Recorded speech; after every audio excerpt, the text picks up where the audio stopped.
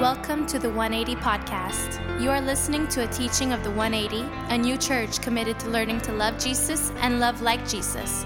Our prayer is that God would use this teaching to help you grow closer to Him and that you would feel moved to join us in person, where you can grow in community with the larger 180 family.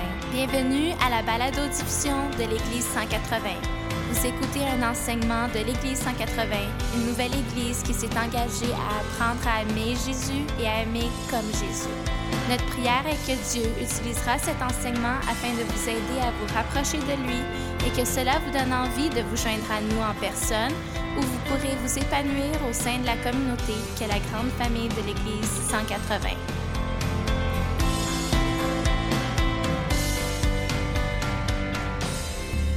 Hey, good morning, everybody. You can have a seat. Take off your mask if you feel comfortable doing so.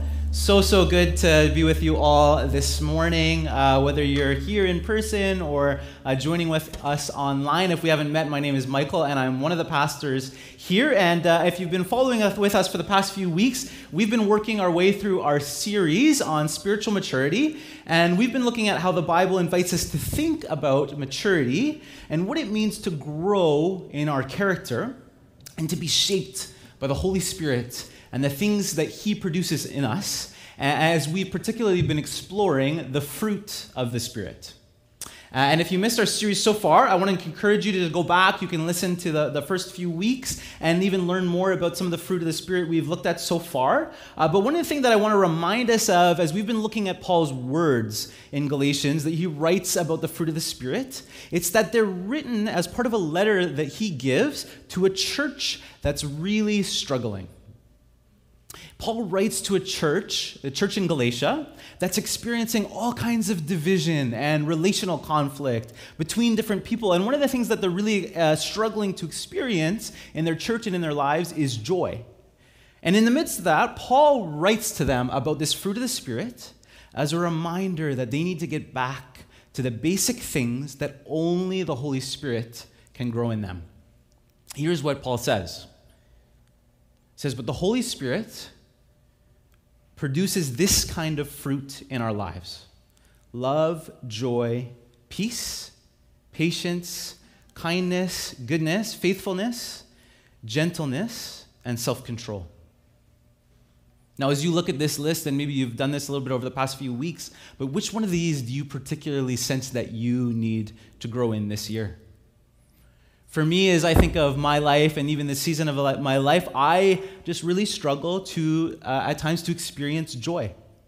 And in this letter to this struggling church, Paul is going to teach and remind them that one of the signs of maturity that can be produced and grow in us by the Spirit is joy. And joy is the fruit that we're going to look at this morning. Now, as you hear the word joy, what comes to mind for you? What's the first thing that you think of? For me, I actually think of Christmas songs that for some reason, songs that I love at Christmas time, but I can't stand listening to any other time of the year. Another thing that comes to mind when I hear the word joy is lately our girls have been listening to a VeggieTales CD. I don't know if you've heard of VeggieTales before. If you haven't, God bless you. It's no, I'm kidding. It's a little weird, but basically, it's these vegetables. It's a show or movies where vegetables teach children about Jesus and the Bible, and they have all kinds of crazy songs. And we have this soundtrack, and one of the first songs on the soundtrack is like this guy singing, "I've got this joy, joy, joy, joy down in my heart," and I can't stand it. It makes me feel like I want to do a hoedown, and I really don't like that feeling. But yeah, when you think of the word joy, what comes to mind for you? Maybe as you think of this idea of happiness. Maybe it's a favorite place, like a vacation spot that you like to go to every year, or would normally go to every year, or a favorite memory or moment in your life. Maybe for some of you, that's remembering the day that your children were born. Maybe for some of you, that's not a joyous moment at all. Or maybe it's a certain hobby or activity that you like to do, whether it's reading a good book or playing a sport or painting, or even a certain time of the year, a certain season of the year. Or maybe when you hear the word joy, it makes you even think of certain people that just seem to have this certain disposition or seem to be happier or have a bubblier personality. Now, when all these things are good things and good gifts that God has given us even to enjoy, as we look at the Bible and at the fruit of the Spirit called joy, the Bible invites us to think about joy as more than just a moment or a certain place, or more than even a certain kind of mood or emotion. The Bible invites us to think about joy as a sign of maturity that we should grow in. It invites us to think about a kind of joy that's meant to take root in us, that grows no matter the moment or the situation that we find ourselves in. My family, many of you know this, my family and I moved almost a year ago now back to Montreal, and we're in our new house, and we're kind of at the stage in our house now where we're finally putting up paintings and picture frames and shelves, and it's a bit of a reminder to us as we've been doing this, as my wife Jazz and I have been putting these up, that we're really bad for some reason at anchoring things properly to the wall. And as I think over the past few years, there have been more than a few times where in the middle of the night or a funny time of the day, we had shelves in our kitchen that came crashing down and all the things fell off of them. Or we had a big mirror that's up in our new house in one of the rooms, and it came falling down one day. And so if you ever need help putting things up, you know who not to call. But it was a reminder, as I thought about this, and I thought about particularly the time that the shelves fell in the kitchen. I can't help but imagine what would have happened if our children had been there at the time that those fell.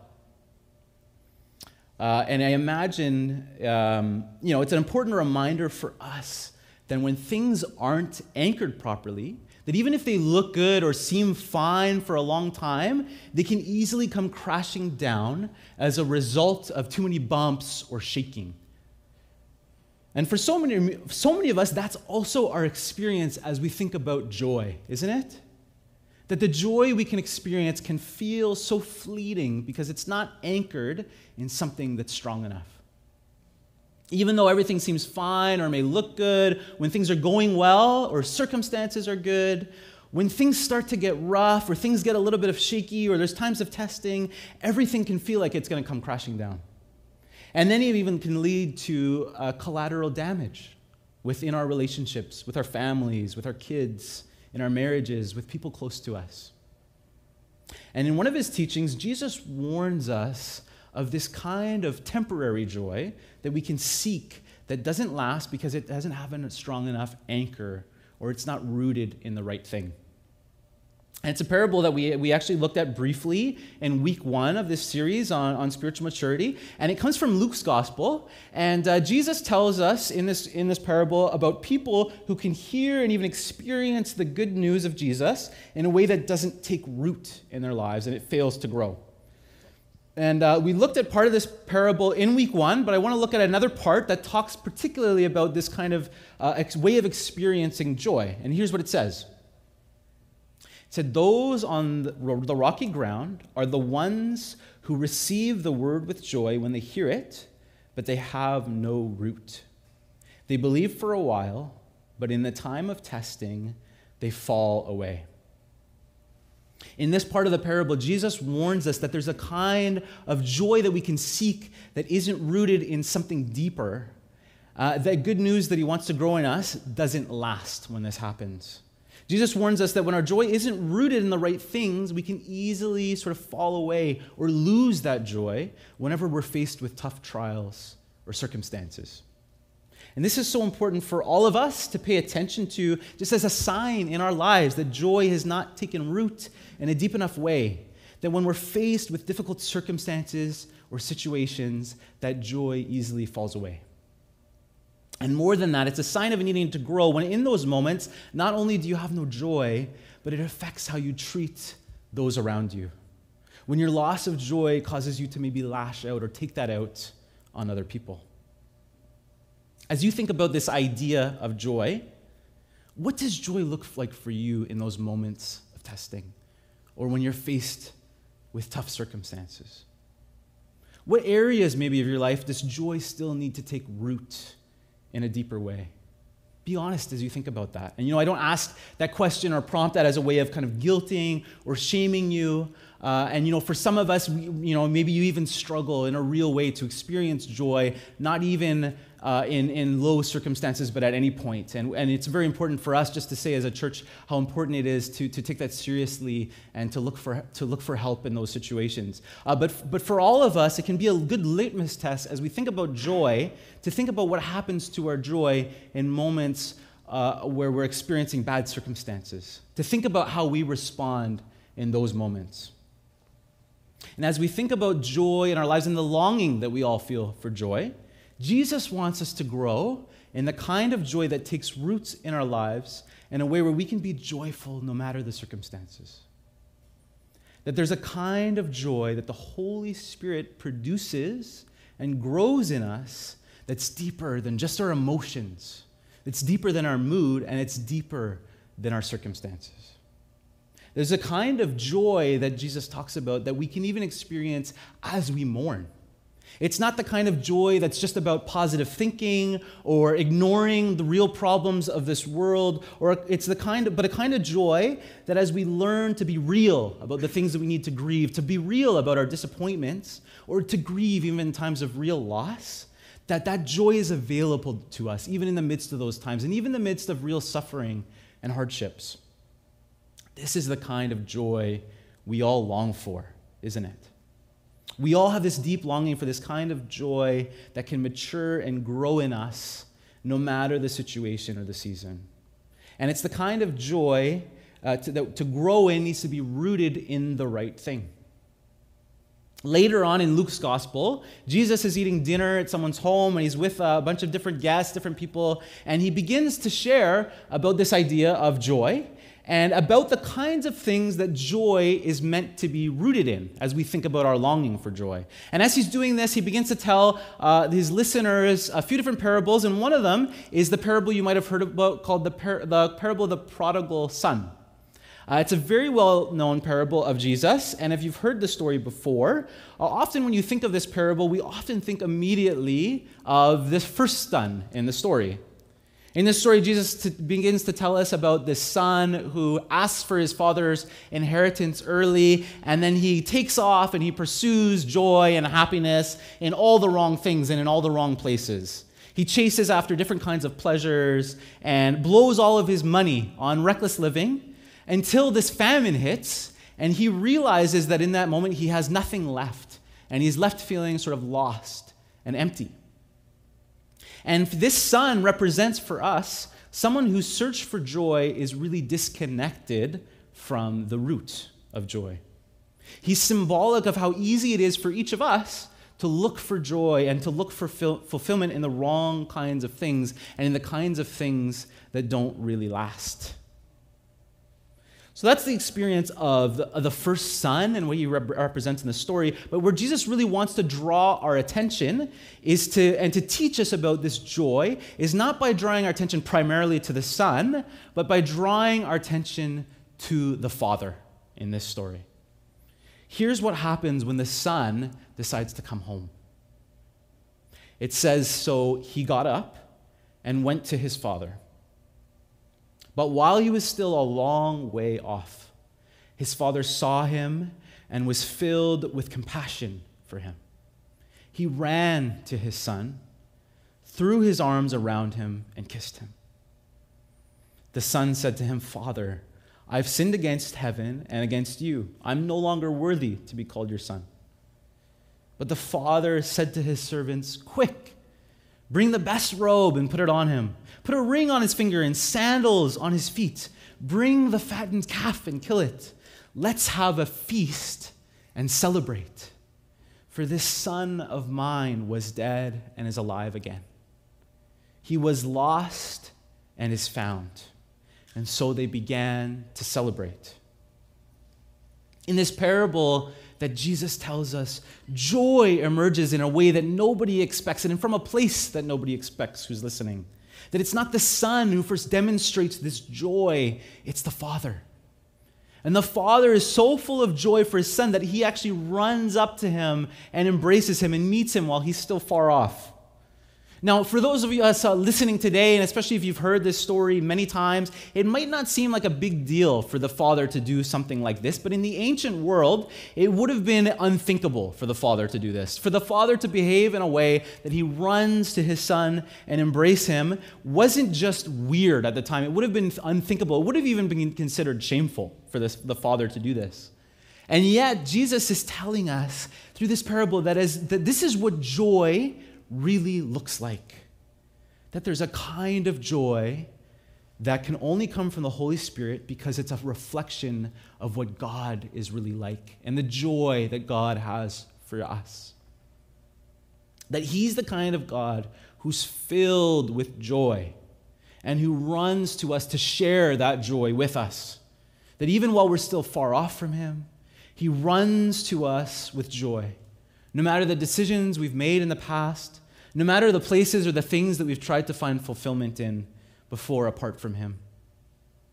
And this is such an important Christian idea and principle. And if you're taking notes, maybe you can write this down, that God in His very nature is a God who's full of joy, that He's always been a God of joy, and that He actually rejoices in the good things that He's doing in this world, that He rejoices in drawing people close to Him, to experience His love that He has for them. That He's the kind of God who rejoices and celebrates whenever people who feel lost are drawn to Him. And as they begin to realize that their joy is meant to be found in Him. The kind of joy that the Holy Spirit grows in us, it's joy that comes from the Father.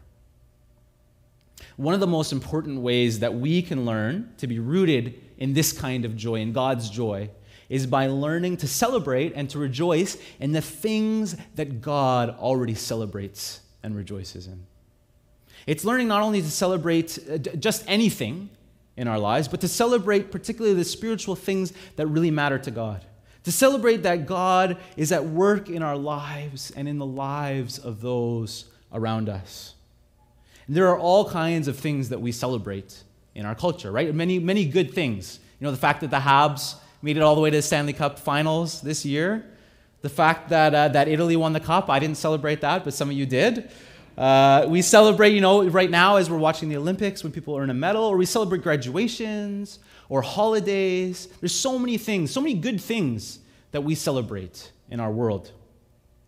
And it's good to celebrate those things, but at the same time, it's easy for us to miss celebrating the things that really matter, the real spiritual things. It's easy for us to miss celebrating the kinds of things that really matter to God and that God really rejoices in. I do this far too often with my own children, with my own girls, that I'm quick maybe to celebrate when they've made good grades, or when they've said something clever that shows how smart they are, or when they've done well with a piano piece or with an art thing or whatever it is, but that I so often miss celebrating or encouraging or recognizing in them the times that they've learned to say sorry to one another, or the times where they're actually learning to forgive one another, or to celebrate times that they show just a deep compassion or empathy for somebody who's hurting, or when they're growing in the ways that they're learning to pray and to even recognize God's purpose and call in their lives and realize how much God loves them and finds joy in them. So often, I miss celebrating those kinds of things. It's so easy for us to celebrate other things in our lives, but then miss the things, celebrating the spiritual things, the things that really God is already rejoicing in. And to cultivate that joy by learning to recognize and to celebrate how God is at work in our lives today. As a church even, it's so important for us that we're learning to recognize and to come up with creative ways to celebrate how God is at work in our lives. So much of why we gather is to do exactly that. And as I think about our youth, particularly at the 180, that it's so important for us to look at different ways to celebrating the ways that they're growing in spiritual maturity. To celebrate the ways that they're maturing in their love for one another or for others, for their friends at school, or for how they're discovering their own sense of purpose or calling in their lives. And it's so important for each of us to learn to cultivate God's joy by paying attention to celebrating the things and the ways that he's already at work in our lives and in the lives around us. What would maybe that look like for you in this season as you think about this week, as you think about the things happening in your lives? What would it mean for you to begin to really pay attention to the ways that God is already at work in you and in the lives around you, and to learn to really celebrate those is a way of entering into God's joy? We need to look for ways to cultivate God's joy and to celebrate those to celebrate that in simple but really meaningful ways. Now, as Jesus shares about this parable of the prodigal son, just really when we think he's going to wrap up the story, or when we think the story is over, he then introduces us to another character, which is the older son. You see, while this celebrating is happening for the younger son who's now returned home, Jesus tells us that the older son he's out in the field and he's working, and he hears this noise of the celebration, and he wants to find out why his father's putting on the celebration, and so he finds out that it's for his younger brother. And this is what happens next. This is what he says. It says, the older brother became angry and refused to go in. So his father went out and pleaded with him.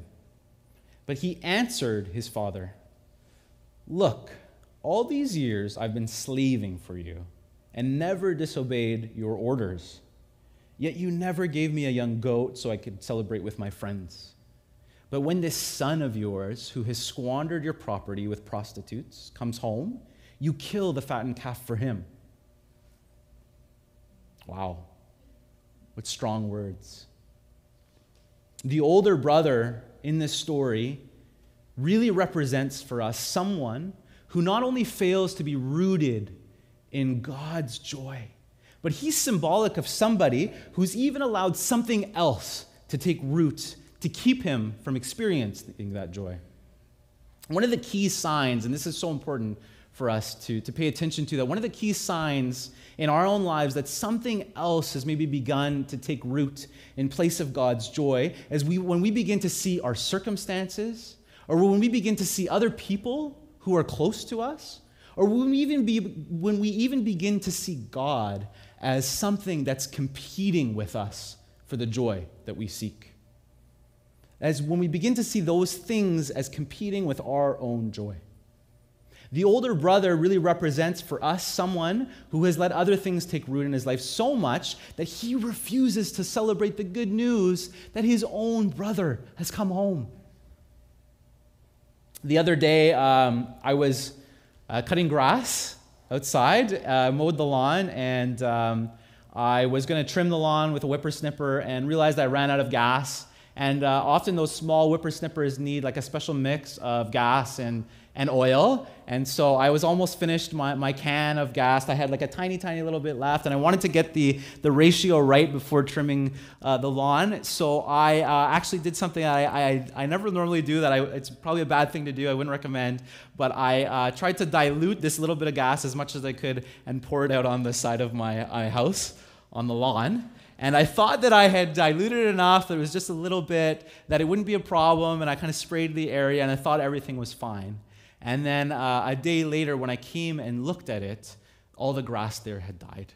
There was a big patch of dead grass. I would take a picture, but I was too embarrassed to show everybody. You can kind of get the theme that I'm just not really good at any kind of handy things in general.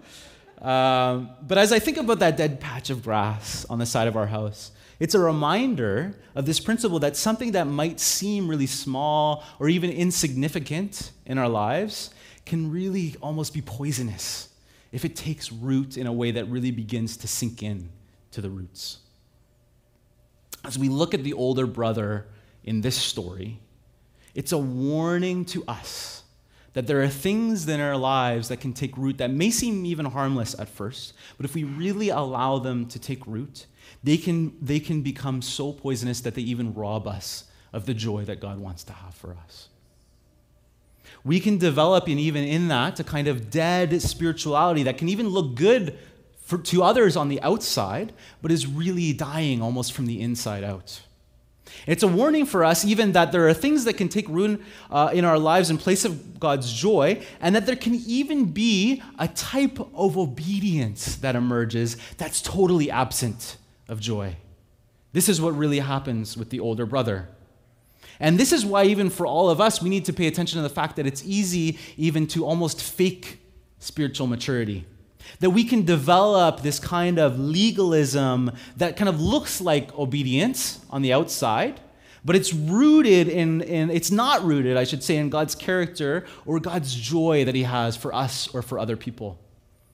We can develop a kind of obedience that's just about checking the right boxes or looking obedient on the outside without any real growth on the inside. And then if we allow other things to take root in our lives in place of God's joy, we can read our Bibles and we can come to church and we can even pray and make sacrifices without ever really growing in spiritual maturity or into God's joy. It's a kind of maturity or obedience that's not rooted in who God really is and in his joy for us. And this kind of obedience, it's a sort of a type of obedience that's void of God's joy, is such a problem, I think, for so many Christians in the church today, and maybe even how some of us were taught what Christianity is about growing up. In fact, it's one of the number one ways that we can confuse, for so many of us, what it looks like to grow in spiritual maturity. That instead of our obedience being rooted and growing out of God's joy, it can really take root in other things. So many other things in our lives can take place of God's joy. Things like anger or bitterness or even fear. Or the need maybe to impress or to compete with other people, to look a certain way. Or maybe even a false belief that develops about God that I need to perform almost in a certain way in order to earn God's approval or to earn God's joy for me.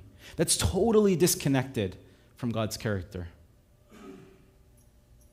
As you consider the story of the older son, are there things maybe in your life that God's wanting you to pay attention to that maybe have begun to take root in place of God's joy? What are things that maybe might be beginning to get in the way of the joy that God has for you and that he wants you to experience? Maybe this week God's inviting you to really to pay attention and to allow him to even begin to uproot those things that are getting in the way. To learn to surrender those things in order for his joy to really take root or to grow in strength in a new and a deeper way. What are some of those things in your life? Maybe it's disappointment or anger or fear or bitterness. Or maybe even, again, a false view or negative view about God, the false idea maybe that he doesn't even want what's best for you. In John's gospel, as Jesus is nearing the end of his life, and he's sharing now some of his last words that he's going to share to his disciples before he goes to the cross, he reminds them of what it means to cultivate a life that's rooted in God, to cultivate a life that's centered on Jesus and the Holy Spirit, and that's centered on God the Father and his character. And this is what he says. He teaches, as he's teaching and reminding them of these things, he says these words. He says, I have told you this so that my joy may be in you and that your joy may be complete. Jesus leaves us with these words to say this is now at the heart of what it will mean to be my church, to embody my joy, and to cultivate it in a way that is spread to others. You will now be those who learn to embody my joy even after I'm gone. That by the Holy Spirit, you will grow and mature in a way that my joy becomes more and more full in you, and it begins to spill out to others in your life. As we learn to be rooted in God's love and to celebrate the things that God is doing, and to pay attention to the things that maybe even are getting in the way, we grow in the kind of joy that's with us, even as we grieve real loss, even as we experience ups and downs. even in the midst of suffering or hardship in our lives. It's the kind of joy that even when bad things happen, it doesn't define who we are or cause us to even doubt God's love for us. Jesus leaves us with these words so we can embody this joy as his church. And this is why it's so important for us as a church to learn to cultivate and share in God's joy as we gather together by celebrating the right things together, by singing songs about his love and the good news of what he's doing, by celebrating baptisms as we celebrate as people move who were lost or now find their joy in him, or to take communion together and to remember and to celebrate his love and his sacrifice that he made for us. We worship together to root ourselves in the kind of joy that only comes from God, who is so full of joy already and so full of love for us. After Jesus will leave his disciples and after he gives them this gift of the Holy Spirit and he leads them with these words, these early followers will learn to embody his joy and his way of life in a way that will quickly spread and become so contagious and irresistible to those around him.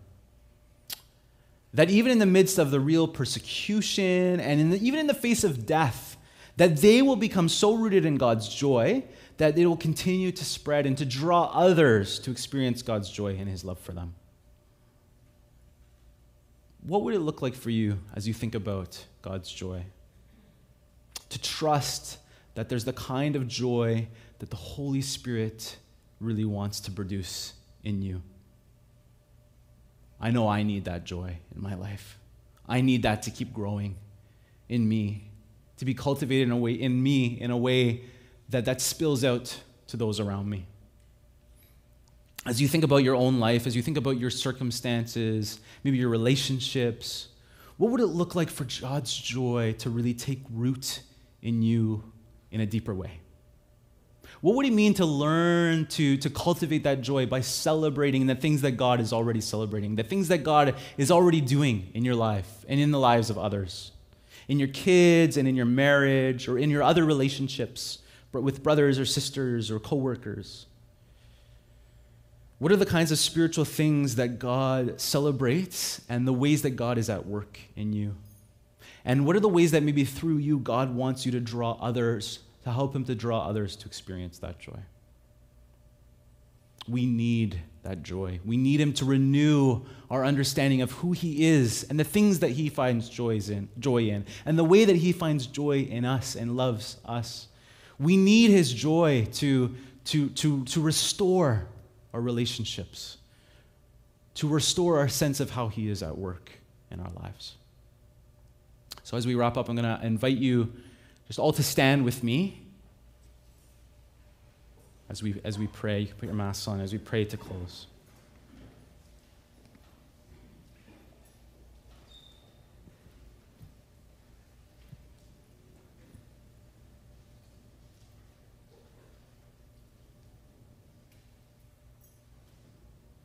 Father God, we thank you that you are a God who is full of joy, that even before time began, that you have that joy, and that as we think of even the end of time, that you will still be full of joy, and that you invite us to enter into that you rejoice over us. Thank you that you are a loving Father who runs after us, who wants us to experience and to draw us into your joy, even when we're far off from you, even when we're searching for joy in all the wrong things. That you are a God who, even by your Holy Spirit, can uproot in us the things that get in the way.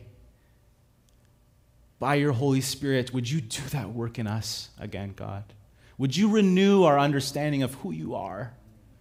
Would you renew the sense of joy that we long for in our lives, the kind of joy that is with us despite our circumstances, that is with us even as we're real about disappointment and about loss in our lives? Would you build and grow in us a kind of joy that is lasting, that is only found in you, Jesus, with you at the center of our lives? God, we want that joy. We want to experience it in our own lives, and we want to share in your joy and to learn to celebrate the ways that you are already at work. Help us to pay attention to ways that you are at work, maybe now that we don't see in our own lives and in people around us. By your Spirit, would you bring an awareness, a deep awareness of the things that you rejoice in our lives? And would you help us to enter into that? We ask in Jesus' name. Amen. Hey, thanks everyone. So good to be with you all this morning. If you're listening online, we'll see you next week. Just a bit of instruction before you go. Feel free to hang around for a few minutes. When you do make your way out, just a reminder, you'll go out through these doors and you can go around to pick up your kids out at the front. But again, feel free to hang around a little bit. So good to be with you all, and God bless.